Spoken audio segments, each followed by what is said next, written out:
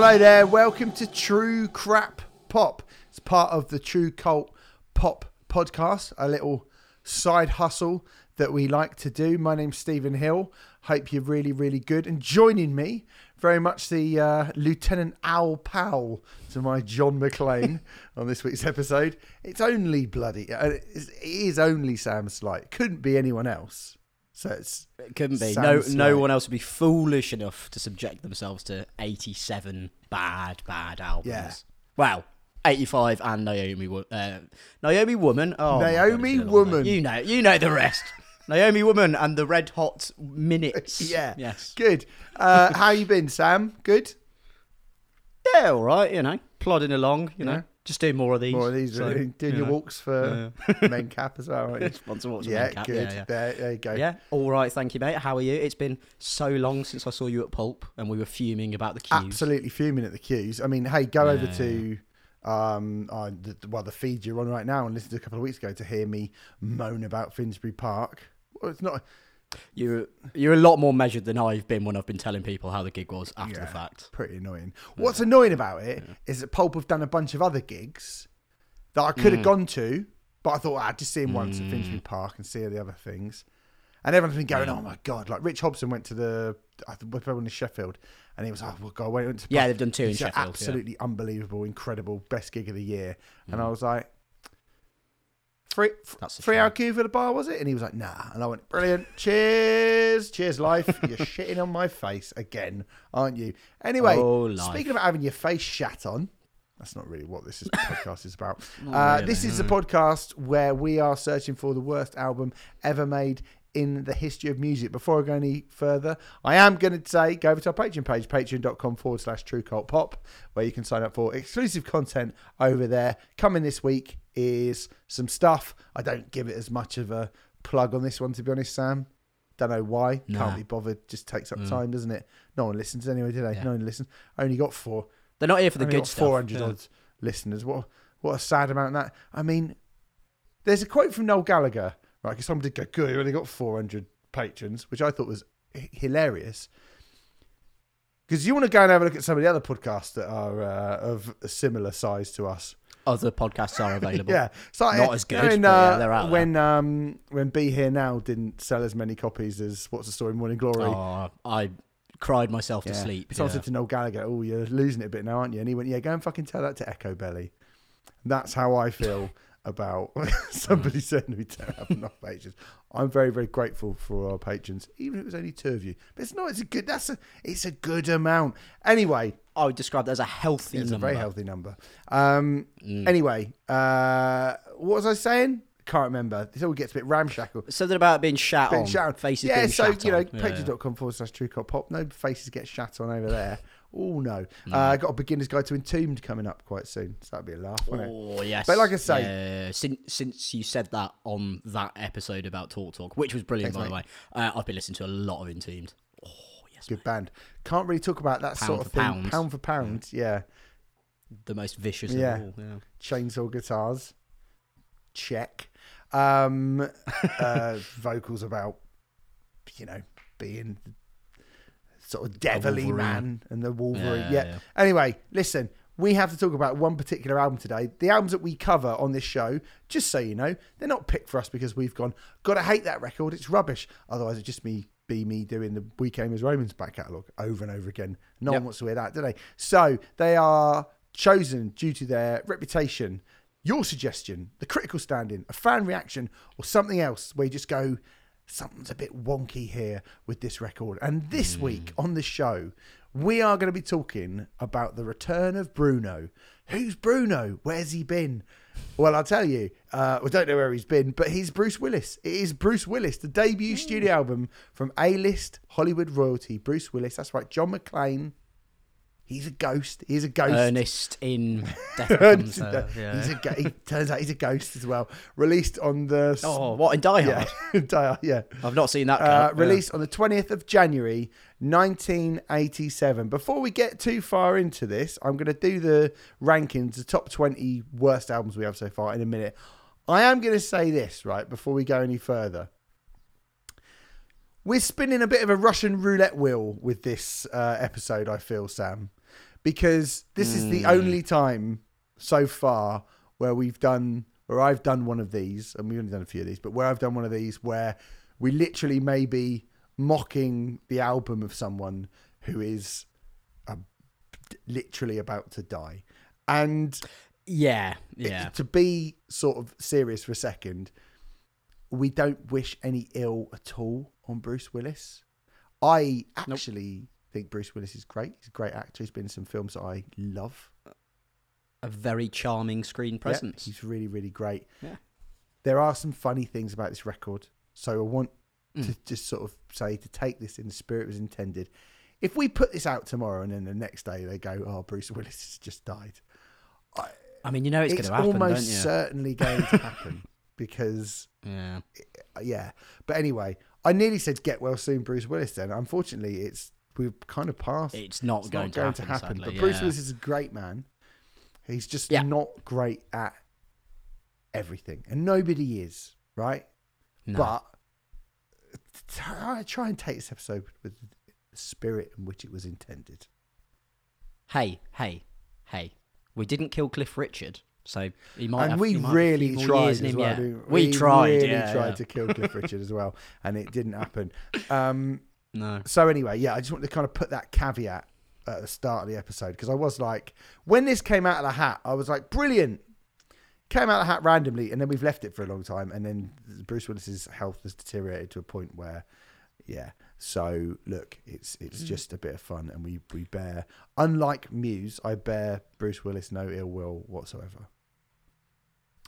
Completely agree. We'll get into that as well. Anyway, the 20 worst albums that we have so far. We're going to be ranking this album alongside lots of records. There are 80 odd in there. You know the fucking story as to why you've only got 4 episodes of this and there's 80 albums in. I'm sure you know that by now. If you don't, you really don't need. Just think for yourself. The top 20 worst albums we have in the list so far are Sgt. Pepper's Lonely Hearts Club Band, the original soundtrack from the movie, The Rebirth by Lil Wayne, Hard to Swallow by Vanilla Ice, Eoghan Quigg by Owen Quagg, Testify by Phil Collins, Graveyard Classics Volume 2 by 6 Feet Under, Blood, Sweat and Towers by Towers of London, Cut the Crap by The Clash, Angelic to the Core by Corey Feldman, Philosophy of the World by The Shags, Asshole by Gene Simmons, Total Zanarchy by Little Xan, Paula by Robin Thicke, Methods of Mayhem by Methods of Mayhem, Double Wide by Uncle Cracker, Bad Blood by Blood on the Dance Floor, I'm Not a Fan, but the Kids Like It by Broken Side,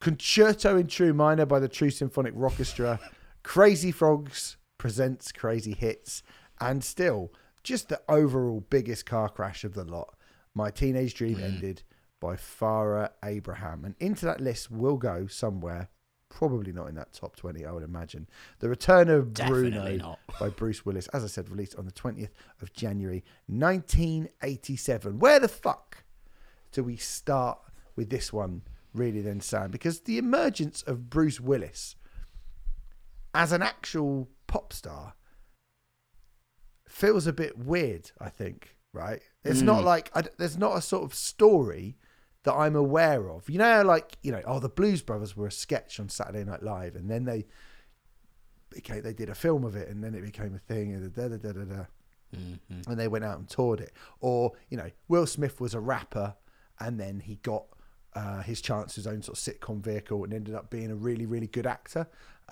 if a little bit hot-headed.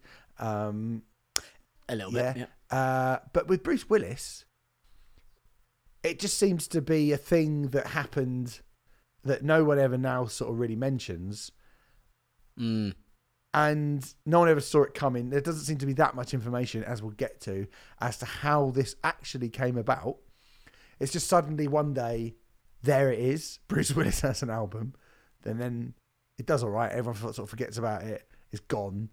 And it's become like this kind of kitsch, cult, weird thing in the past. I think cult and weird definitely sum up some of the reactions to it that I've seen. Yes, I think so. Yeah. Yes. I mean, it may be because he was not a big, proper, huge A-list star at this point.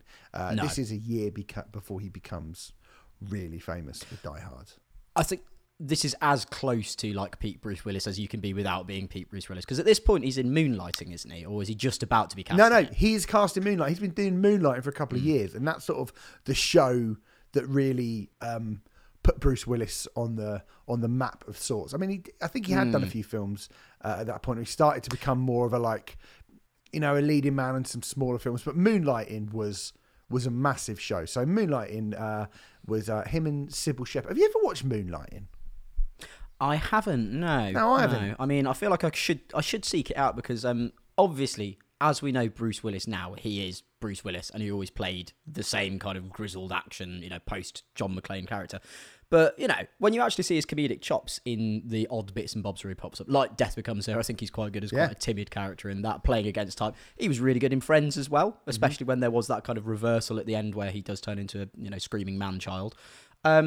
Yeah, I'm going to check it out, but I haven't to date. Well, he beat over 1,000 other actors to get the part in Moonlighting. And for those of you who don't remember Moonlighting, it's essentially, it was a massive show. And I do remember it being on telly in the UK in the kind of mid to late 80s. But obviously I was very young and I just thought it was like some sort of American sitcom. And I know they did weird stuff in it. And I think it's one of those things that were kind of sort of considered groundbreaking television in a lot of ways. It broke the fourth wall quite a lot. It did this and that. But I think also it's probably now. Do you need to watch that now? I mean, so many people have done it since that I sort of go, do I need to watch Moonlighting now? I mean, I don't think I'd watch it and get invested in it, but I'd like to see some of it just because I do like seeing Bruce Willis on screen, and obviously that's not going to happen in many new things now. Well, nothing now, but yeah, I'm sure it's pretty good. I bet it's very, very dated. I mean, I didn't realise if it had even really crossed over the Atlantic. I assumed it was kind of just an American concern, really. It got shown on there a little bit. I don't remember it being an absolutely massive thing. I think it was on BBC Two around the same time. They'd have that, and then MASH would be on. Ah, fair enough. That is that sort of thing. But yeah, look at the clips I've seen of it. There are a few clips that they all, when they talk about Moonlighting, they always show a couple of clips. One of them is a bit where, because the whole thing was the will they, won't they of him and his character and Sybil Shepherd's character. Will they ever get off of each other? That was the thing, wasn't it? Like they've got this kind of love-hate relationship. Will they ever get off each other? They do in the end. They do. By the way, spoiler. Yeah. I don't want to spoil something from 1986 that you haven't bothered watching. That's not really my. But you have. I have you done have that. Now. But it's not my. You should have. If you really were that annoyed, you probably should have found time to watch it by now. But they show a clip where they're about to kiss, and then they say it's just what the audience wants, and then they sort of look, and Bruce Willis does like quite a cheesy wink, and I was a bit like, that seems a bit dated now, a bit like. Do you know what I watched last night? Threads. You ever seen that? Oh God, no, I haven't. I mean, obviously that's been doing the rounds on social media because of the new the Instagram version of Twitter. Yeah, it looks harrowing. Looks horrifying. It's quite harrowing, but it's also quite dated because it's all meant to be like mockumentary style. But they're like, because the actors back in those days, no one could kind of properly act naturalistically enough. So the person could be, they didn't invent acting till the 2000s. Apparently somebody's dropped the bomb on the Americans and now they're going, so we have to get out of here quick. And you're supposed to think that that's a real person. And I was just like, how did I not? Same with Ghostwatch. I watched Ghostwatch back. I was like, how did I not know this kid was an actor? What a fucking thick idiot I was.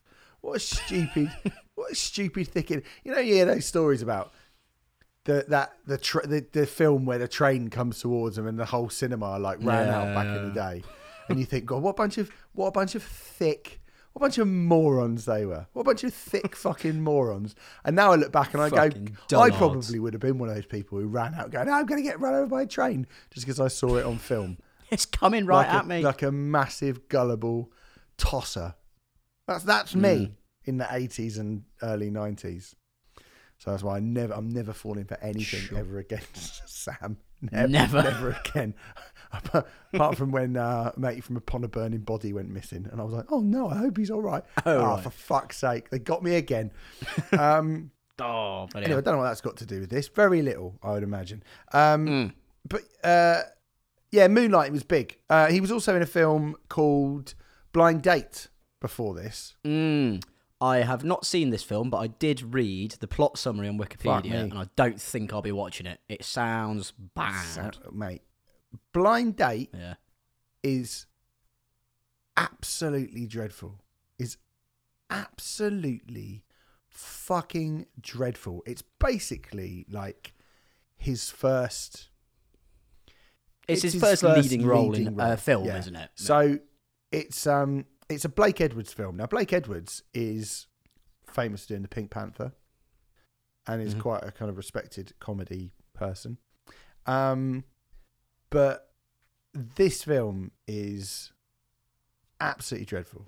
Absolutely dreadful. Him and Kim Basinger go on a blind date and then... She goes mental when she has a drink. Absolutely mental. And loads of stuff. Hey, we've all done it. We've all gone on a date with Bruce Willis and got pissed and then sort of got him arrested. And then reconciled for, kind of a happy ending to the third act. Got married at the end of the night. Spoiler. Yeah. Oh, fucking hell. Yeah, so Blind Date is a film which, if we were doing this about films, I would absolutely be like, we got to do Blind Date because it is fucking dreadful. So at this point, wow, mate, it's awful, absolutely awful. But he did a fair bit of singing on Moonlighting, to go back to Moonlighting. It was kind of written into the show that his character would break into song a lot, something that annoyed Sybil Shepherd's character, and that would then go on to annoy the rest of the world, which is quite a beautiful thing. So anyway, what we're saying is Bruce Willis was a big star, and he was offered in 1986 a contract to be the face of Seagram's Golden Wine Coolers. Wow. How could you turn it down? Do you like Seagram's Golden Wine Coolers, Sam?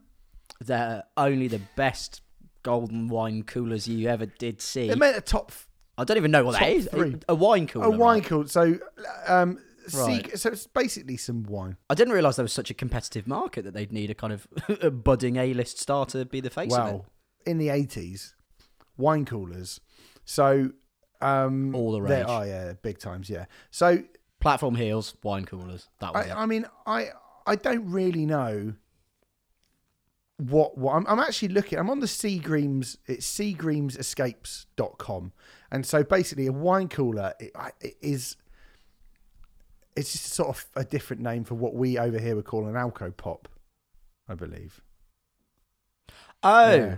I thought you meant like a cool box. No. They have watermelon margarita in a can, pineapple cherry lime cans. They have Jamaican Me Happy. I don't know, that doesn't say that. I wouldn't buy that because it doesn't help at all, does it? Jamaican Me Happy. No, she drank it of her own accord. Oh, it doesn't work. A frozen coconut colada. It's all stuff like that. It's all stuff like that. That's what they do. So yeah, like ready mixed cocktails that you get like two for £5, 5 for £20 in Tesco or whatever. 5? I was thinking about the 90s again, 2 for £5. As so often happens on this podcast. It's quite an odd... I mean, I wouldn't turn down £5 million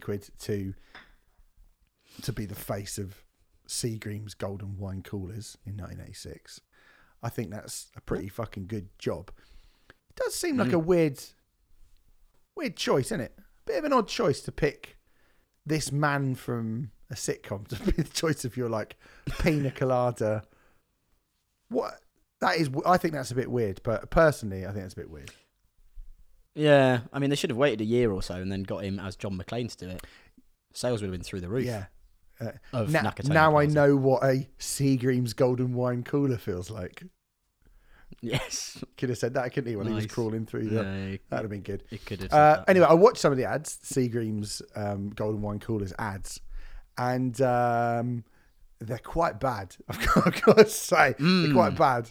I mean, American adverts are bad now, let alone in the 1980s. Yeah.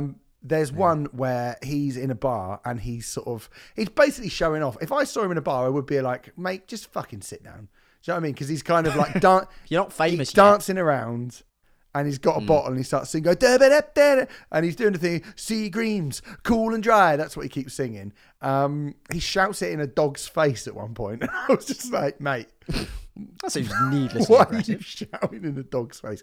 But he goes up to Sharon Stone and he convinces her. He basically sort of bullies Sharon Stone. A pre-fame Sharon Stone. Again, kind of pre-massive fame Sharon Stone. Basically sort of convinces her to buy a wine cooler by singing, dancing and playing the harmonica in front of her. I mean... Would that work on you? It'd get me to buy one. Yeah, definitely. That'd be good, would it? That's what you... If someone was like, have this fruity pineapple alcoholic drink. Have this, and then I'll stop singing and dancing at you. I'll go, fine, yeah, I'll take it. Yeah, maybe. Seagram's Cool and Dry Coolers is what he keeps singing. And the other ad is even worse. It's a porch, and he comes out and he's got a bottle of something, and he's just singing it over and over again into the faces of various men who are playing banjos, washboards, like those boxes that you hit. And well, it's a drink that appeals to the everyman. Again, you are not going to change America. Surely, blokes particularly in the 80s, you're not going to make... Why are they trying to sell this to men? I just didn't understand. Why are you trying to sell this, like, fruity fucking watermelon alcoholic, like, alco pop drink to a load of, like, rough men? They're like men with their fucking flat caps, not flat cap, but like with like trucker hats on and stuff, sat out on the porch, dancing with Bruce Willis. I was like, this is absolutely mad. Yeah, Bruce Willis sells ready mixed cocktails to the cast of Deliverance. From the sounds of it. Again, if they'd have waited a couple of years, they could have sold it to the masculine market. He could have said, "Ho ho ho! Now I've got a frozen pina colada mix from Seagram's wine coolers." Yeah, and when Hans Gruber was falling off of the Nakatomi Plaza, instead of him holding onto the watch, he could have been holding onto the Seagram's golden wine cooler. Yeah. And Holly Gennaro could have taken the last sip and gone, that was delicious, and then let go of the bottle, and then he would have fallen to his death. What a world, the path not taken. It's a shame, isn't it? It's a shame that we didn't get a whole series of Seagram's wine coolers with based on the Die Hard film. I think that would have been quite good. Anyway, he did that. So he was singing. So, look, he's doing moonlighting. He's doing those ads, and then he just records an album. There you go. It's just like, there's an album. I've recorded an album. We don't really know when or where or why. Well, we know it was 1986, and we know that it was produced by Robert Kraft, who has produced a lot of people, everyone from Ozzy Osbourne to George Benson to Kermit the Frog. He's produced as well. Cool. He's got quite the CV. The big four. As Robert Kraft. And, yeah, I mean, actually, just I'm going to get his working extensively in the recording industry, co-producing artists such as Linda Ronstadt, Dr. John, Bette Midler, Celia Cruz, Tito Puente, Johnny Mathis, Bruce Willis, Jimmy Buffett, Don Henley, George Benson, Ozzy Osbourne, Southside Johnny, Albert Collins, Vonda Shepherd, Melissa Manchester. And his songs have been recorded by the Manhattan Transfer, Bette Midler, Roberta Flack, Los Lobos, Diana Sher, Bruce Willis, Joy Enrique, Dr. John, and Kermit the Frog. It's an eclectic CV, but they've all got one thing in common. Yes, they're all written by him. Yes. Yeah. Oh wow! I was going to say they all have the taste of a Seagram wine cooler, but yeah, and that as well. Refreshing taste. They've got two things in common. So the thing that impressed me most about this gentleman, Robert Kraft, is he won an Oscar for a song that he wrote in 1989. Ooh! Do you know what the song that he wrote that would excite me in 1989 that much is? Well, now let's think about. He also wrote some songs for his album, by the way, so that's why I'm bringing him into this conversation. Yeah. But yeah, go on.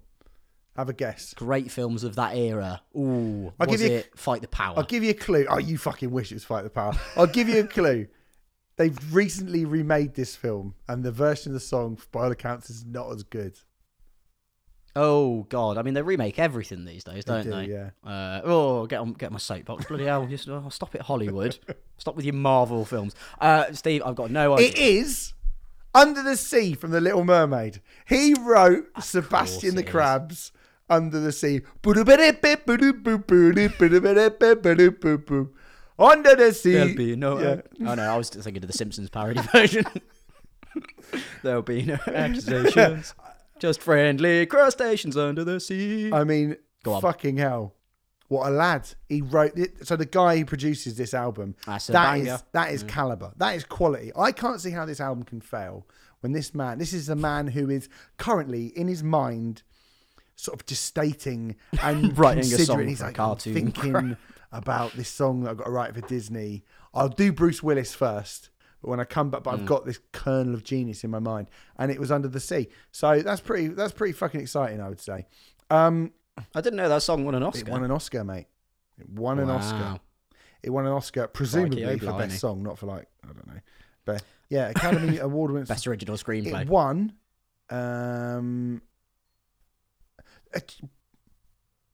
Wow. So I've just clicked on it. You look flabbergasted. Yeah. Okay, so it won the Academy Award for best original song. Here's something which has just blown my fucking mind completely. The 2023 remake of The Little Mermaid. Guess who performs this song in that film? Bruce Willis.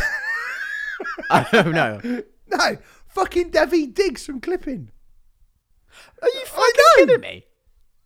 Jesus. I know. Wow. Okay. Bloody hell. That is mad, isn't it? Presumably, William Hudson and Jonathan Snipes haven't done the backing for it. They're going to do A Whole New World. For one of them did A Whole New World, and the other one did Visions of a Whole New World being burned. Did the thing that Angela Lansbury does in Beauty and the Beast. What's that one? Beauty and the Beast, isn't it? Beauty and the Beast. Yeah, that'll be the one. Yeah, fuck me. Well, there you go. That's pretty exciting. Crikey. That's pretty exciting, isn't it? So, there you go. That's what he did. So he's the guy doing it. It was released on. I mean, again, why is there no information about this? Do you know what label this album was released on? Yeah, Motown. Yeah. It was released on Motown Records, which I can't find on any information how Motown Records went. I tell you what, let's sign. See that guy on the Seabream's golden wine cooler adverts. Singing. I like the way he's harassing that young woman. That dog. I like the way he's shouting in that dog's face. Maybe he's got it. I don't know what it is, but he's remember got when it. we first saw Diana Ross and she was pissed on Pina Colada and shouting in a dog's face? Well, it's like we've been kicking a cat down the street. Been blessed again with this guy, right? I find this absolutely mad that Motown just went, yeah, we'll sign you, mate. Yeah, no worries. What the fuck? Like, this is the same label that put out Stevie Wonder, the Jacksons, Marvin Gaye, the Temptations, the Supremes, the Four Tops, Smokey Robinson, Edwin Starr. I could go on and on and on and on and on, right? Yeah. How did this happen? I mean, I'm sure you don't know, because I don't fucking know, and I've really looked. Like, I really looked. There is no information out there about this album at all. It's like it's been made up just to toy with us. Yeah, it's really weird. I mean, this is so weird. Why has no one gone, sorry, Bruce Willis signed to Motown? I mean, that's like Nicholas Lyndhurst really like in thrash metal and going, oh yeah, Nicholas Lyndhurst released an album on Roadrunner in 1991. Do you know what I mean? At the height of Only Fools and Horses, and just no one mentions it. How? Why would you? Why would you? If Rodney from Only Fools and Horses put an album out a year before October Rust by Typo Negative and Chaos AD and had to that would get talked about. And yet Motown, you look at everything just like, yeah, they put a Bruce Willis album out. Hold on. When? Why? How? Where? What? Who went and signed? Like, what? Where? Mate, it's really weird. It's so weird. I cannot believe Motown put this out. And you would think they would have been like, oh, we had some chat with him and we did it as a favour, or we knew. There's nothing. I mean, the only thing I can think is, because obviously this album is a companion piece to an HBO special, a sort of mockumentary thing that comes along with it. I can only assume that HBO in some way has some sort of distribution deal with Motown for their soundtracks or something like that, or had something. There must have been some sort of, I don't know, contractual finagling where Bruce Willis was allowed to release this album on that prestigious label. Yeah, I mean, this is the weird thing when we get into weird thing about this album. So the idea of this album is that this is not actually Bruce Willis. The returning Bruno that we're talking about is actually what a cad you are, Bruce. He's like this, like Christopher Guest. Exactly, right? It's his alter ego, Bruno Radellini. So again, there is no mention anywhere of where Bruce Willis came up with Bruno Radellini and how this developed and why he chose it. It just seems like everyone's just gone, oh yeah, it's his alter ego, Bruno Radellini, who's an old sort of soul singer from back in the day. Yeah, from New Jersey. And you're like, well, okay, yeah, but when did that develop? But like Tenacious D, they play themselves, but they play kind of heightened versions of themselves. Mm-hmm.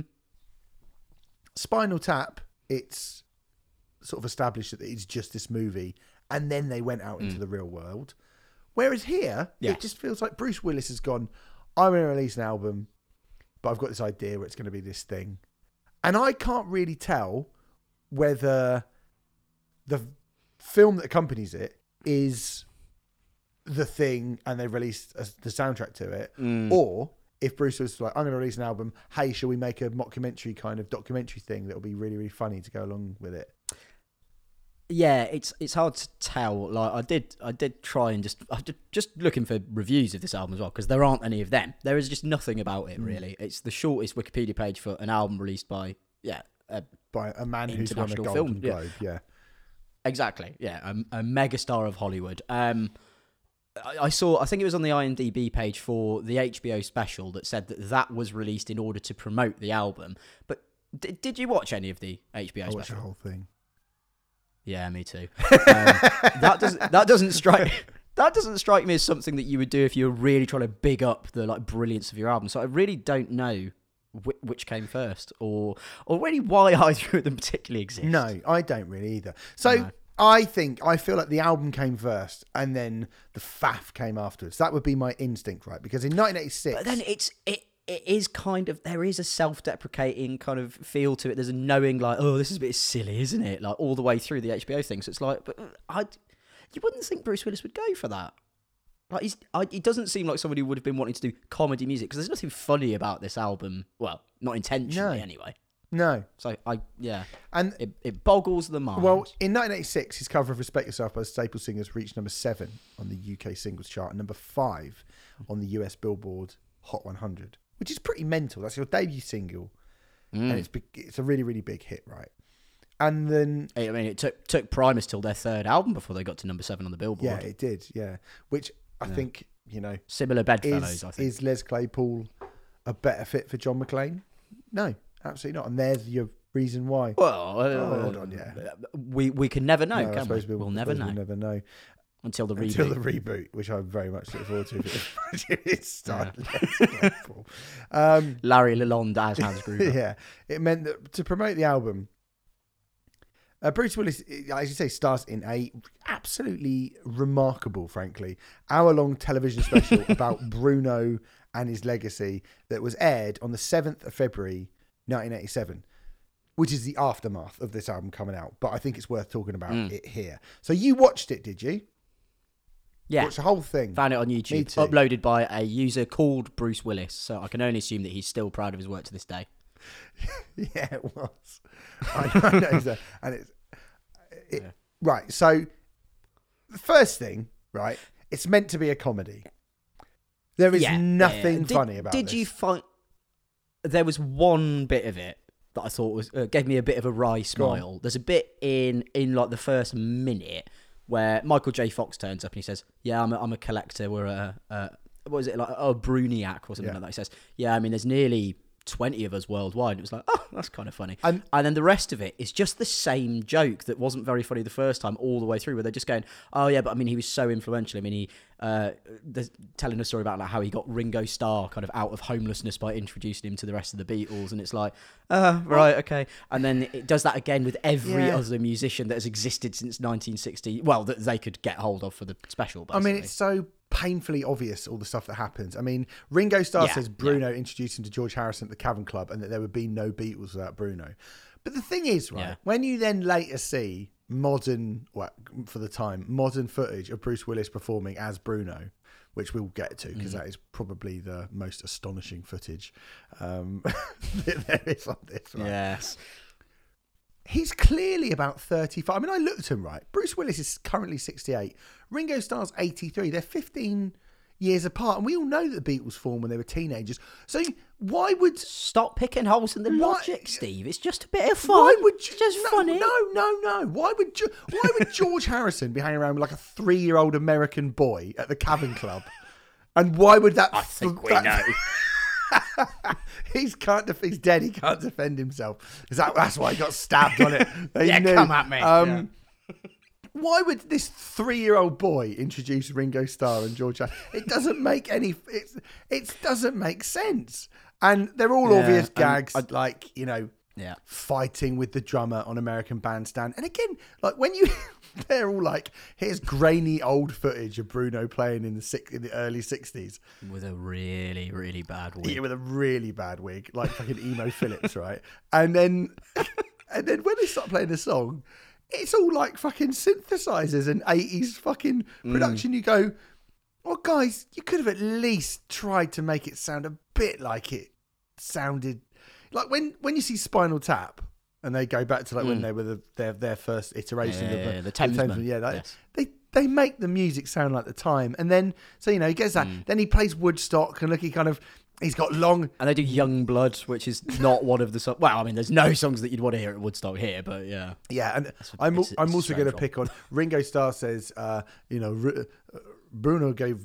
I can't do Ringo, said Thomas. Bruno gave birth to the psychedelic era and then chose him playing a psychedelic song from 1969. And you go, hold on, you yourself had released music 2 years before this, which was considered like the biggest. Like, you please don't. I know I'm being a nitpicky fucking bastard here, but don't. It doesn't make sense, right? You've got to make it make sense. Yeah, this isn't nitpicky. This is just like because the film is not good, competently made enough, or well written enough for it to be a kind of weird surrealist time warp thing. Like, there's no care or attention given to it. It's just a vehicle for Bruce Willis's album. That, I mean, I don't understand why either of them exist. To be honest, I think they're. Well, we'll get into the album in a bit. I think the film is just really fucking boring. It's so boring. Like, yeah, those just dull. It's really, and it's fucking. Ringo Starr talking about him giving birth to the psychedelic era, him playing Woodstock and being fucking not on the film and it's a scandal, him doing disco, him doing Under the Boardwalk and the Bee Gees are, we never would have done Saturday Night Fever without his input because he said Saturday and you're like, that's your fucking joke, is it?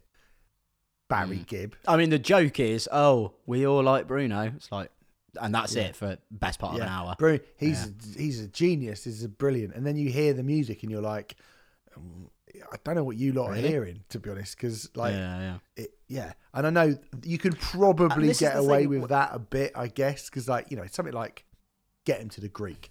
When you hear Russell Brand's supposed bad good music on that. Yeah. You are like, pretty rubbish, isn't it? This pretty rubbish, but you got to suspend your disbelief a bit. I don't mind that so much, but it's actual the people they've got on it: Brian Wilson, Elton John, Paul Stanley, Michael J. Fox, Joan Baez, Billy Graham, The Temptations, John Bon Jovi. The list of people on here is at that time a veritable who's who. It's absolutely fucking mad, isn't it? That they managed to get all those people just to say. He was good. Hey, go on, talk about this really brilliant fake artist and be hilarious. Yeah. Because the man from the wine cooler advert, he wants what Seagram's wine coolers? The one who's shouting in the dog's face. Oh yeah. When I'm cancelling my US tour, says Elton John. I'm cancelling my US tour, and I'm going to do that instead. It's really weird. It's really weird, and I think as boring and as stupid as most of that is. When we get to the live footage, so it's an hour long, and it feels like it feels every minute of it. It really does feel like at least an hour. I rewatched the Fellowship of the Ring a few weeks ago, and that felt significantly shorter, to be fair. Yeah. At least I enjoyed it. The performance of Bruce Willis as Bruno live has got a certain charm to it. I mean, he's got it's funny we did Muse and we talked about their big telly on the last episode, right? Yeah. Because at least the big telly is something quite impressive. The biggest rim to your hat is not as impressive as it. Bruce Willis has got a hat which is longer than with the rim is longer than an Olympic diving board. It is fucking massive, that hat. It's the one thing I just kept... Big hat. I couldn't stop looking at how big his hat was. Because he doesn't wear... And it's a costume change. He puts on like a big trench coat and the hat and a pair of sunglasses after one song. And you're like, why? What are you meant to be? Like, I don't... I think we know, Steve. He's meant to be secret agent, man. But it wasn't that the song. It was... No. It wasn't that song. It's almost like the film doesn't hold together at all. Yeah. I mean, I would say if there was only one reason to watch the film The Return of Bruno, and it is just to go, bloody hell, that is a big hat. That is a big rim to that hat. That's the payoff. That is it. Yeah. I would say that is probably it. That and he starts laughing at one point whilst he's singing because he does a knee slide on Fun Time. And there's some women in the front row who are in their 50s and should know better, really, wipe their pants on his head. Do you see that bit? Yeah. It's gruesome, isn't it? Wiping their... He starts like lying there and they get their knickers out and start like just rubbing at his fucking face with their pants. It's bizarre, yeah. You'd see that in a Jonas Ackland video. Yeah, it's like fucking... Like a very, very short, soulful 80s funk version of 100 Days of Salem, or whatever it's called. Oh, God. Sorry, yeah. Yeah. I mean, and then he screams like he screams the life. So I listened to the album, then I watched this, and I was like, God, because you think you listen to the album, you go, he's not the most subtle of vocalists, and then you watch him live, and you're like, he's got like Max Cavalera's got a nice under a pale grey sky, he's more chilled out. Yeah. Like Bruce Willis just walk around, just going, sitting on a dock of a bay. He's going for it, isn't he? He does. Well, he'd done it with that dog. That's what he was known for. That's his thing. He goes again. Screamy Bruce. His final costume changes into a white suit with white glasses and a little hole in them, and then he does a big harmonica solo. And to be fair to him, he can play the harmonica quite. He can play a harmonica quite well. So there you go. The Return of Bruno, the movie, is really for, I would say, completionists and people who like looking at big hats, basically. They're the two main people that would get something from this, I think. The special was nominated for an ACE Award. That's an award for cable excellence in 1988 for writing in a musical series or special, losing out to the Bravo show, A History of Jazz. I should fucking hope so, to be honest. Yeah. I mean, that had at least 3 jokes in it. It does, yeah. It's pretty terrible, but it appears to have its defenders. I went on IMDb. It's got a score of 6.0 with 7 reviews. And it's got a few 10 out of 10 reviews. Some of them are mental. They're like, it's a laugh along for the ages. And it's like, there's nothing funny about this at all. Nothing. There are some head cases in the reviews for this album and this film. Yeah. Somebody says, this is the film that Bohemian Rhapsody wishes it was. I don't think that Bohemian Rhapsody was ever meant to be a Spinal Tap style satirical rockumentary about a fake musician. But, okay, fair enough. Yeah, no. So anyway, the third single from the album, after Young Blood, which didn't get anywhere, came in May 1987. So this is obviously after the album came out. Was a cover of Under the Boardwalk with the Temptations as his backing band. Again, absolutely mental. Which got to number 2 on the UK singles chart. America had already woken up to the fact that this was maybe not that great, and it only made number 59 in America. Funnily enough, don't want to name drop too much. I was talking to Dan from Skindred today, and Dan from Skindred said to me, my mum bought that, Bruce Willis, Under the Boardwalk, and I think it was a bit of a one for mums, basically. It kind of tapped into that pre-Robson and Jerome market of, I know him. He's that hunky man from the telly singing a song that I already know, just not as well as the original. I think that's the reason that happened. The pre-Michael Bublé. Yeah. But just shouting. You can imagine the kind of cross between Michael Bublé as done by Gigi Allen. Yeah. If you can imagine sort of Michael Bublé crossed with David Vincent, then you're sort of I'd love close, aren't you? Yeah. Anyway, let's get into the Christmas Radical. Let's get into the reviews for the record. There are not a lot of reviews. As I said, there is scant information about this record. Not a lot of reviews. There is only one that I could find from the time from People Magazine. People Magazine gave it a B+. I'm starting to wonder what it's doing here, Sam, because it did well. Got well reviewed at the time. So anyway, the B+, I'm going to read the whole thing since, we've got it. It says, for his first cable special, Bruce Willis borrows a trick tried before with much success by This Is Spinal Tap and without so much success by John Candy and Eugene Levy with their Schmeng brothers. I don't even know what that is. Willis adds loads of nice twists. Oh, no, I don't need to see that. Willis adds loads of nice twists and touches as he creates an imaginary rock legend named Bruno and makes a documentary about him. Bruno has done it all. He brought the Beatles together. He made Woodstock free. He was Bruce Lee. The guy. There's a bit where they're literally talking about him being literal Bruce Lee. And I was like, what? What are you on about? What? How? It's a what? Yeah. I think I'd give it up by that point. The guy has more fame friends than Robin Leach, and they all come to praise him. Michael J. Fox, Elton John, Ringo Starr, Phil Collins, John Bon Jovi, Brian Wilson, and of course, Dick Clark. Willis is at his best when he blasts Bruno into the past to mock American Bandstand, Woodstock the movie, psychedelic rock, and disco John Travolta. All of those things are very bad, by the way. When he sings Soft Ballad, The Temptations Under the Boardwalk, he's surprisingly okay. But in the last half, when he rocks for real in front of a live audience... Surprisingly okay. Willis shows us that he can't quite shout songs as well as Don Johnson. So Springsteen, he ain't. Funny he is. The special won't make Willis a rock star, but it does add to his portfolio as an entertainer. And by the way, as an extra added attraction, you get to see Willis with a full head of hair, a Beatles page boy and hippie Hanks. Believe it or not, he looks better in his usual sparse and spiky tufts. Little bit of haircut info at the end there. Good to see it. Bit of haircut banter. That's what you want in your album reviews. The only kind of other place I could find a review for it was All Music, which gave it 3 stars a little while ago, and said, at the height of Moonlighting Mania and after the Sea Green wine cooler commercials showcased his vocal skills. Is that like, you have to put like paid presentation, like shit. Have Sea Green wine coolers paid to have their name put into this review by All Music? I feel like they may have done. I think so. Hey, when they show up in the next issue of Metal Hammer, this is interesting. Motown asked Bruce Willis to record a full album. Did they? A full album of blues, R&B and soul, hence the return of Bruno. I mean, if that's the story...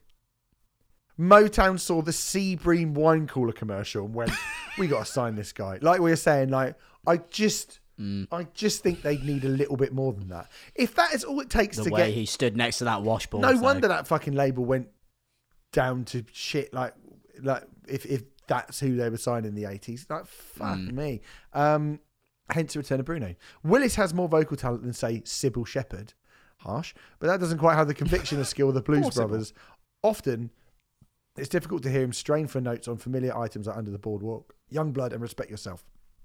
But that same limited talent makes the ready-made originals jackpot down in Hollywood and Flirting with Disaster appealing kitsch. And really, the return of Bruno isn't anything more than a kitsch artifact. Willis may deeply believe he has vocal talent, but the album stands more as a testament to the excesses of the Reagan-era celebrity and baby boomer nostalgia than as a piece of music. And those are the only 2 proper reviews that I could find. Whoa. What? Alan Lister's one. That's quite good. Well, I was going to say, so we had to go to the well. We had to go away from professional scum music journalists like us, right? Who are arrogant and don't reflect the common man. Yeah. And instead, we'd had to go to look at the scores from the real people, the people who are saying the real things, the things that people want to hear from Amazon. The man on the street. Telling it how it is. Take that, Washington. From Amazon.co.uk. Over at Amazon.co.uk, this album has a 155 different separate ratings, giving it an overall score of 4.6 out of 5. That is pretty impressive, right? I would argue a little bit high. Potentially a little bit high. Quite a few 5-star reviews. Let's check them out. Here's a few that I enjoyed. On the 14th of August 2020, Patrick M said in his title, his review titled Bruce Willis. Yes. Yeah. Come on, Patrick. You can't argue with that. Come on. Yeah. Don't bury the lead, He said, Patrick. Love this album. Not something many people about. It's right there, isn't it? There's not something that many people about, do they? Well, evidently, I mean, from your tireless research, there's not much about. Exactly. On the 10th of April, 2014, Mrs. N. Cook titled her 5-star review, Bruce Willis at his absolute best. That's Golden Globe winning actor Bruce Willis from Pulp Fiction and Sixth Sense at his best on this album. That's what you think, is it? All downhill from this. That's what you think. On the 27th of April 2013, Whiplash Smile titled their review, You've Got to Love a Little Bit of Bruce. And they said, I had this album on vinyl when I was young, and I thought I might try it again on CD. It was okay, but I think I might have forgotten exactly what it is that I liked, but it is okay. 5 stars. Why have you given out 5 stars? Why have you given out 5 stars? I don't know, mate. I don't know what's wrong with these people. Why have you gone? I don't really remember it sounding like this, and I'm not sure that I like it. It's perfect. I do not understand. It's almost like resignation, the title. Well, you've got to love. Unfortunately, even though I don't, you've got to love a bit of Bruce. You are legally obligated to give this 5, even though against my will. My family will be shot if I don't. Yeah. On the 11th of December 2015, George said, "Hip hip hurrah! Fantastic album."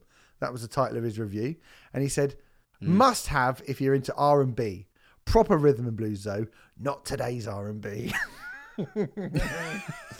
That sounds like a man who is on the verge of voting for Brexit, I think. Yeah, do you know definitely. what I mean? When was that That published? was December 2015.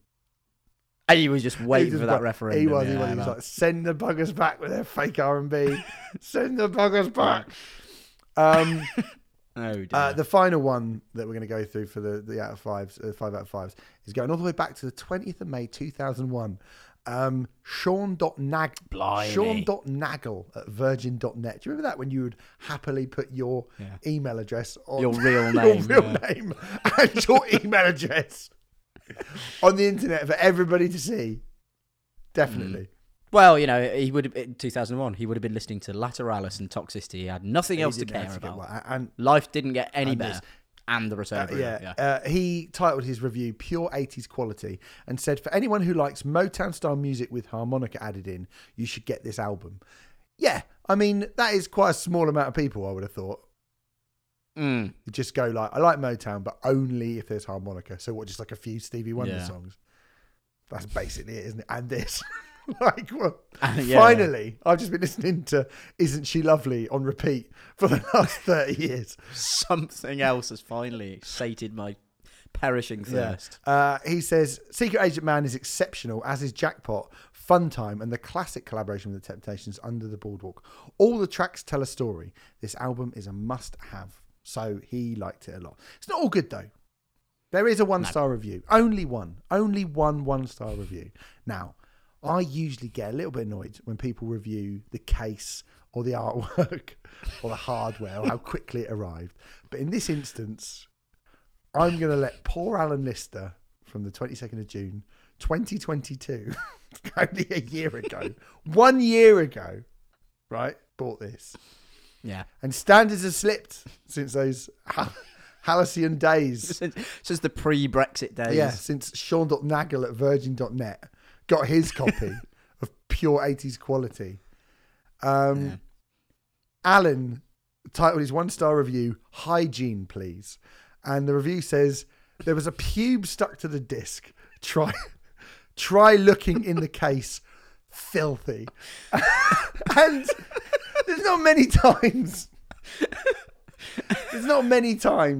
where I would go, I normally go, oh, the case was cracked. It's like, I'll fucking get over it. I don't like the artwork. Normally I go. But I think if I bought something from Amazon, a CD, and there's a pube in there, I think you would actually complain, yeah. That is actually fair enough. I think Alan Lister is well within his rights to have left that review. I think that should have been on Watchdog, frankly. I think Alan Lister was a huge fan of Bruce Willis's The Return of Bruno. But his copy had become scratched. So he decided to buy another copy from Amazon.co.uk and was horrified when it arrived. You think he could, that's not one of Bruce Willis's pubes, surely. Wow. We'll have to get to the cloning lab and find out. Bruce Willis. That'd be good, wouldn't it? Harmonising himself. Just then Bruno would return. Two different Bruce Willises. Just be like Looper. Get like Joseph Gordon-Levitt. Okay? And they'll just shout in a dog's face and then chuck a watermelon smoothie or something over it. Anyway, Alan, if you're listening, I'm with you. I think, fair play, mate. Yeah, it is filthy to find a pube in your... I can't think of if you're going to buy a CD, what would be more filthy than that? What would be more like, make you go, ugh? An Elstorm CD? That would probably make me be like, ugh. I mean, that's bad enough, yeah. But that's pretty grim. Charts-wise, did okay. Got to number 14 on the US Billboard 200. Peaked at number 4 on the UK album chart. Sold 100,000 copies in the UK. That's gold. And 500,000 copies in the US. That's gold as well. You can't argue with that. I'm starting to be like, have we made a fucking mistake here? Should The Return of Bruno have been left and not part of this podcast at all? I don't know. So I'm going to ask you, Sam, what do you think of The Return of Bruno by Bruce Willis? I think it's the perfect companion piece to its film, whichever one came first. Because you know what? I just think this is really boring. I think there are a lot of things about it that are quite inept. But when I look at the list of, 80-odd albums that we've gone through, I don't think this is anywhere near as bad as a hell of a lot of stuff we've done. I mean, coming right up, it's daft. As far as I can tell, kind of a bawdy song about room service being a metaphor for something else. Oh, matron. Respect Yourself. I mean, whatever, a serviceable cover. I don't think it's awful. I think Bruce Willis is the weak link on his album. Well, I'm going to pick you up right away, if you don't mind. Okay. Because the opening song, I think you kind of become immediately aware of just how bad a singer Bruce Willis is. He's genuinely... Yeah, I mean, he is not talks good. His way through quite an average 80s soul pop song. He's no Martin Fry, is he? Let's be honest. No. But to his credit, he's got quite a lot of personality. The thing is, because he's bawling and barking away so much throughout that song, I didn't know what was going on. And then suddenly he just goes, oh, this is delicious. You made yourself, did it? Come here, baby. Let me fix your stocking. And I was like, what? Hold on. What have I missed? Don't make me listen to this again. Don't make me fucking rewind it and go, what is this about? But because he's all like, coming right up. I'm coming right up. I'm coming up. And then, and then, oh, baby, you look so fine tonight. I was like, oh, what the fuck? I thought this was... The floor 99. Fucking hell. And then the cover of Respect Yourself, which is a Staple Singer song, although it is basically Bruce Willis doing it in the Kane Gang version in 1984. That's more what it's sort of related to. That is a hard song to sing. And Bruce Willis makes it seem like not a hard song to sing. And that is not a compliment. I don't mean that in a Whitney Houston kind of way, like it's kind of effortless. No. What I mean by that is the original's very hard to sing. So Bruce Willis decides he's not actually going to sing it at all. And he just goes, yeah. Respect yourself. And then in the second verse just goes, fuck this. Fuck this. I'm not. Yeah, and somebody else sings the rest of the song. And it's like, this isn't working. I can't sing this. You sing it instead. What? Yeah, it'll be my name on the song. Yeah, still, yeah.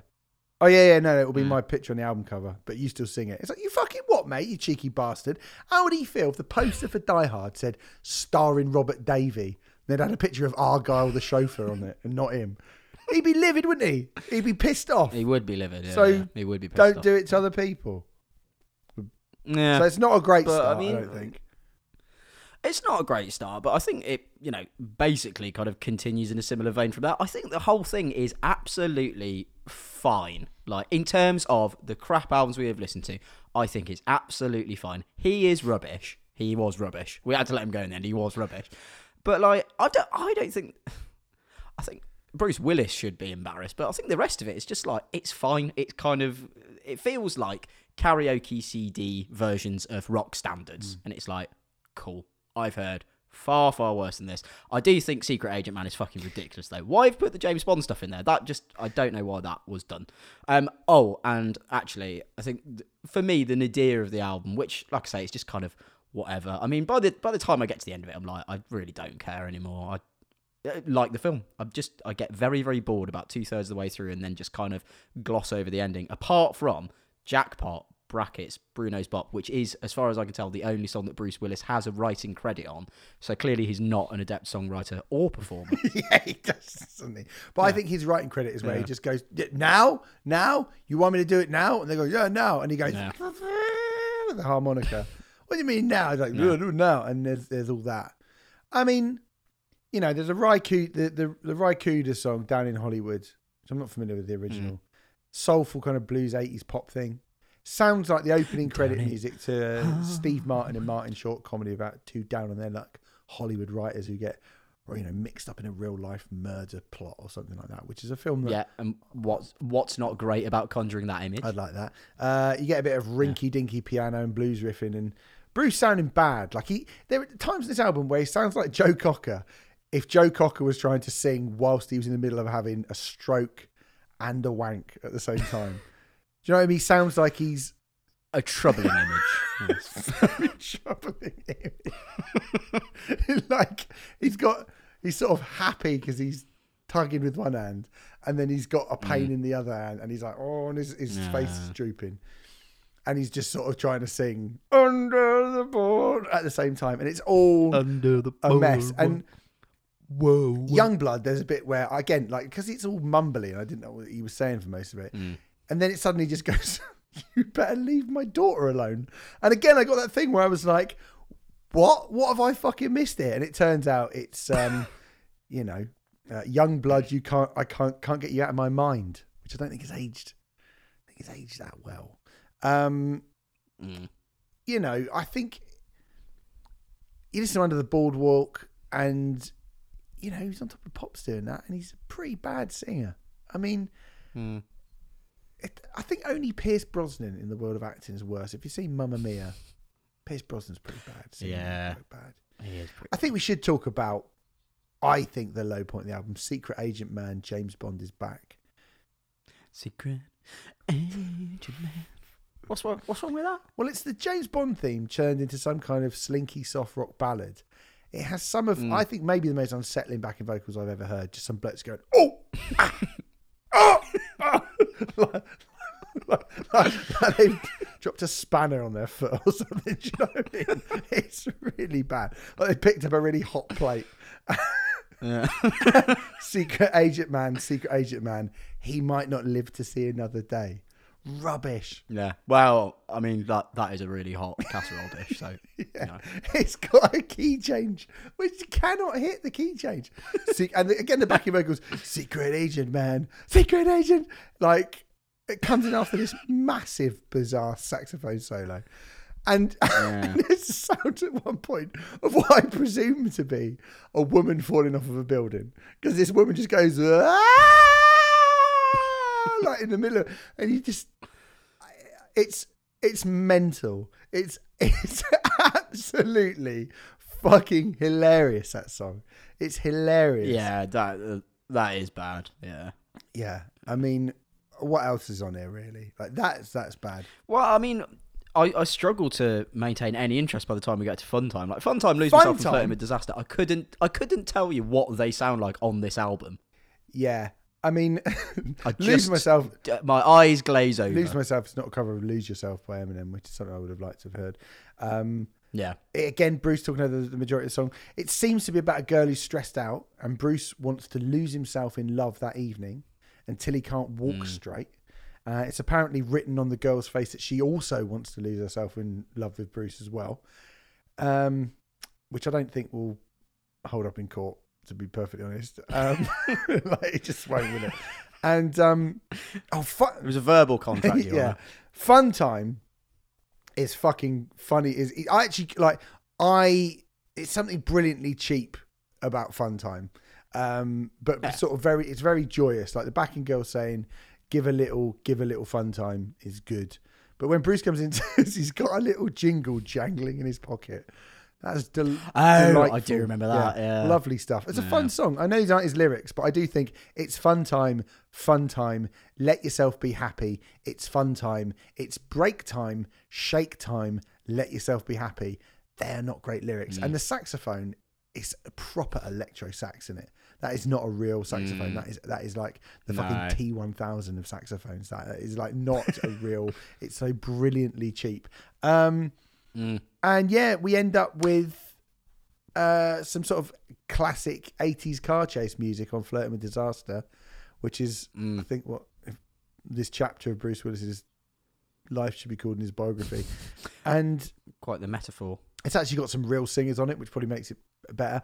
And I can't help feeling that it doesn't help Bruce Willis's cause to get better singers on here, but it does help the actual album's cause. Do you know what I mean? I don't think this is a dreadful album. Yeah. It's very much of its time, and maybe it helps. It's not dreadful. Like I think you saying with Fun Time, like bit of fun, bit of a laugh. That's how I see this entire thing. I mean, it should not have been put out on Motown. It shouldn't have been tied into an HBO special. That's the thing I find most weird about all of this, is that the amount of promotion that went into this, but it was so clearly not very good. Not abhorrently bad, but just not very good. It's like, why? Why did this happen? I don't know. I mean, Bruce Willis is the problem on his own album. I mean, I think, I say, like Vanilla Ice. Yeah. I mean, maybe it helps that I'm sort of morphing into Patrick Bateman in my elder years, and that's why I've actually sort of a soft spot for this sort of thing. But I mean, Muse, if you're listening, this is what the 80s actually fucking sounded like. The problem here, it is Bruce Willis moaning and groaning and slurring and gurning his way through this album. But is it even meant to be good? I mean, is it even meant to be good? Bruno's like this, this character's like a fucking... I think it probably is meant to be good because, when we get to the aftermath, yeah. I don't know. I mean, that's the thing. That is the confusion, I think, of this being a companion piece to something else that also doesn't really know what it's doing. Because, like I say, there's that bit at the beginning with Michael J. Fox where he does do a kind of self-deprecating joke about being a fan of Bruno Radellini. I'm like, oh, okay. I mean, if that's the tone of the whole thing, great. But then the rest of it is about, oh, no, he is brilliant. Yeah. But not done with a kind of wink and a nudge or whatever. It's just like, oh, no, he's brilliant, obviously. Obviously everyone knows Bruno. Listen to how great the album is. It's like... The two things just, they don't work together. They don't really work separately at all. They just don't work. You're saying Patrick Bateman. I do have in my notes that Coming Right Up does sound like something that Patrick Bateman would have on while he was axe murdering Jared Leto. Yeah, it does. Yeah, and I quite like it for that. Yeah, me too. I like it for that. I mean, look, it's not absolutely dreadful. We'll rank it in a second, but let's talk about the aftermath, because I think this is quite fascinating, right? Willis was, pretty successful with this album initially. It got in the charts, so it went gold on US and in the UK, number 2 in the UK as well, like we said. But while all this was going on, he had been cast in the part of John McClane in the movie Die Hard, a part that was actually contractually offered to another singer actor originally. Do you know who this is, Sam? Ooh, singer actor. Hugh Jackman. I don't know. Hugh Jackman would have been about 19 then. No. And well, Bruno was 3 when he was. Yeah, it's true.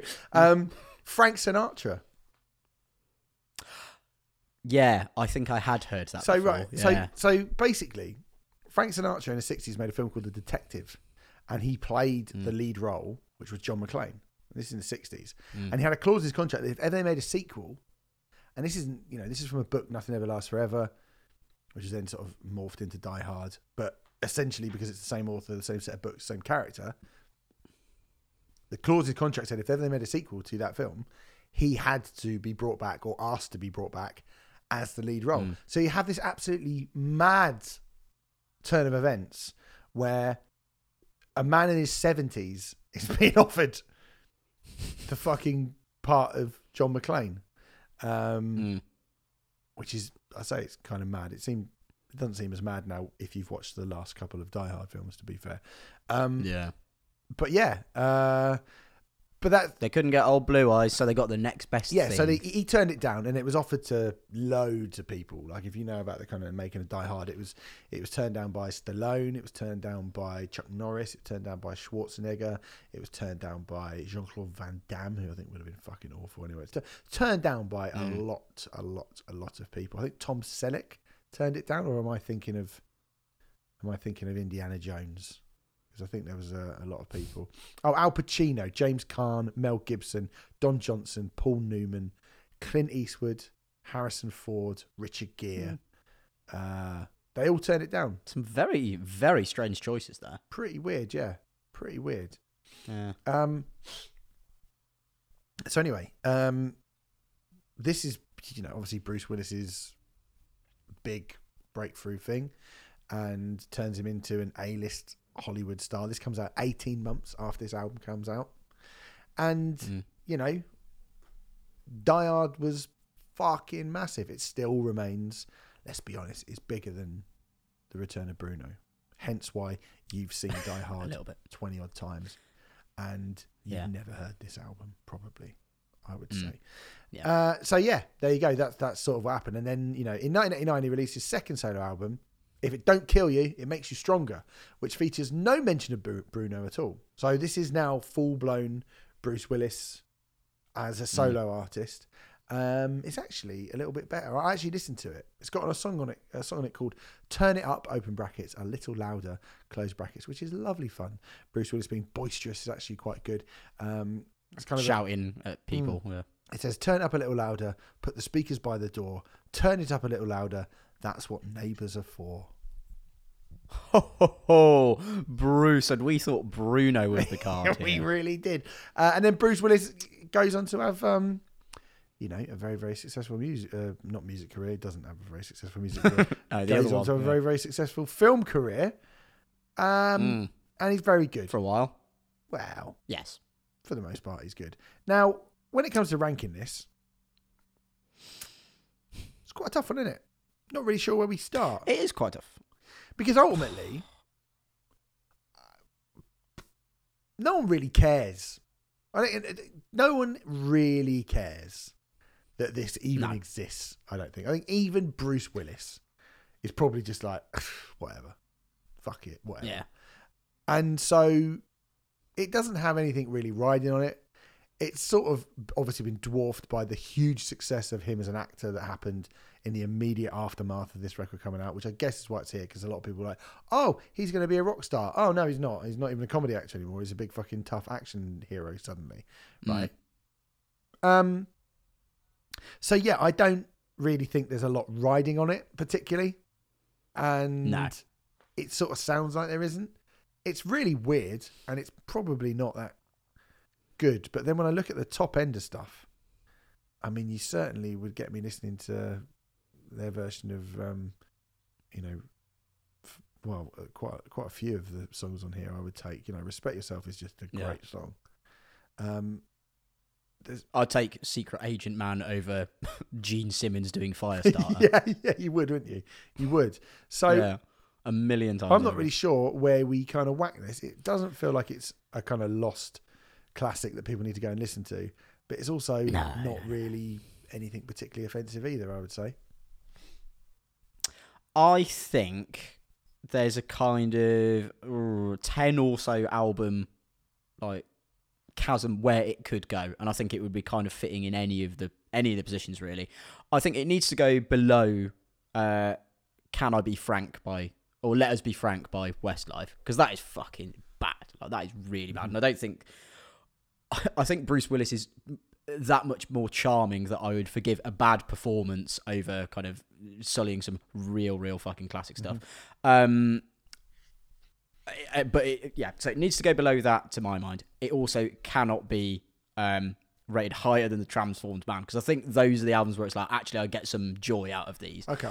So, yeah, I mean, there's kind of somewhere between 65 and 73, I think it needs to go, but I don't quite know where. So to give that little list a kind of an area, you've got Fisher Spoon as number 1, See the Finding Beauty in Negative Spaces, The Twang, Neon Twang, The Weirdness by Stooges, Danzig Sings Elvis, Tin Machine 2, Other Voices by The Doors, Christmas with Cliff, there it is, I Am Me by Ashley Simpson, and Can I Be Frank by Westlife. Now, I agree with you. It's definitely better than Can I Be Frank. I would even say it's definitely better than Christmas with Cliff. Yeah. Right. You then have Other Voices by The Doors, which is dead boring. You have Tin Machine 2, which I think, again, is just really quite boring. Just quite dull, yeah. And you've got Danzig Sings Elvis. Now, this is where I think it gets a little bit harder, because there's certainly something comparable, I think, to Danzig, who has always been compared to, the evil Elvis and blah, blah, blah, doing kind of weird stuff with Elvis songs. And then Bruce Willis, who genuinely can't sing at all, just giving people the hits with these mostly quite good songs. I'm going to say it. I think Danzig Sings Elvis is better than this. I agree. I think, Danzig at least tries to do something a little bit interesting with his takes, whereas Bruce Willis just can't do anything with his versions. Yeah. Yeah. So, I mean, there's Other Voices by The Doors and Tin Machine 2. I kind of feel like I don't kind of have anything to say about either of those albums particularly. No. I wouldn't be bothered if it was Christmas with Cliff, Bruce Willis, Christmas with Cliff, The Doors, Bruce Willis, or Christmas with Cliff, The Doors, Tin Machine, Bruce Willis, and then Danzig. I don't really mind. I probably think Tin Machine is better than this. Yeah. I mean, I struggle to remember those two, to be honest. They are just really, really quite bland albums. Yeah. And I suppose I do get more enjoyment out of this, but it's definitely, it's kind of, ironic enjoyment, I suppose. So yeah, I think let's put it underneath Christmas with Cliff. I think that's not the worst shout in the world. So I don't know what number that is. No. But Bruce Willis. Yeah. 60 Summit. 60 Summit. So look, he's done all right for himself, Bruce Willis, and we mean him no offense at all, because he is a great man. The Return of Bruno by Cliff Richard goes. Oh, I've actually written by Cliff Richard. By Bruce Willis, I should say. Goes into the list. Christmas with Cliff by Bruce Willis. Yeah, I mean, look, there's maybe a couple of things that I might even go back to on that. I don't know. I've actually put the Reach-Run of Bruno. Oh, I spelt it wrong, Sam. Do you want to know what we got next for next time? Oh, go on, bloody hell! Wow! I thought to myself, can we get a bigger? We're not going to get a bigger, weirder star than Bruce Willis. But I have been proved wrong. In fact, actually, could this be the UK's? I mentioned Nicholas Lyndhurst jokingly earlier. Next time, we are doing It's Time for Love by Adam Woodyat, a.k.a. Ian Beale.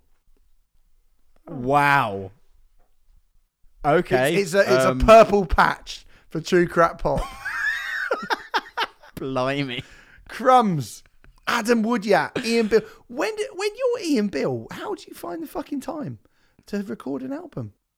Adam Woodyat. Well, he headlined Glastonbury the other week, didn't he? Adam Woodyat. Yeah. As Axl. He did, yeah, you're quite right. We've all seen the pictures. We've seen the pictures, and we love the pictures. So there you go. Next time, we're going to be going full Ian Beale. Ian Beale. Ian Beale. How fucking insulting for us already. We've just started calling him Ian Beale. Just Ian Beale. It's the new album from Ian Beale. I'm just having a quick scan through his Wikipedia page. I think it might be even harder to find information on this album, mate, because there is nothing about his album. We'll find it, boy. If anyone can find it. He was on Noel's house party. Was he? So that was good. Yeah. That's one of his television appearances. Oh, good. Yeah. Is that relevant to this? I'm not sure that it is. We'll watch that. We'll find it. Okay, No. good. Anyway, that's next time. We're going to be talking about Adam Woodyard, a.k.a. Ian Bill. It's Time for Love. That has got a vomit-inducing title, even before I've even seen anything about it. Like, yeah. That'll be fun, won't it? Oh. It'll be something. Thanks very much for listening, everyone. We appreciate that. I'm off to shout in a dog's face and drink a I'm going to go and harass Susan Sarandon. Just on Twitter, obviously, not in person. Okay. When did Bruce Willis harass Susan Sarandon? Or you just... In the advert. Sharon Stone. Oh, fuck it. All right, see you later. See you later, everyone.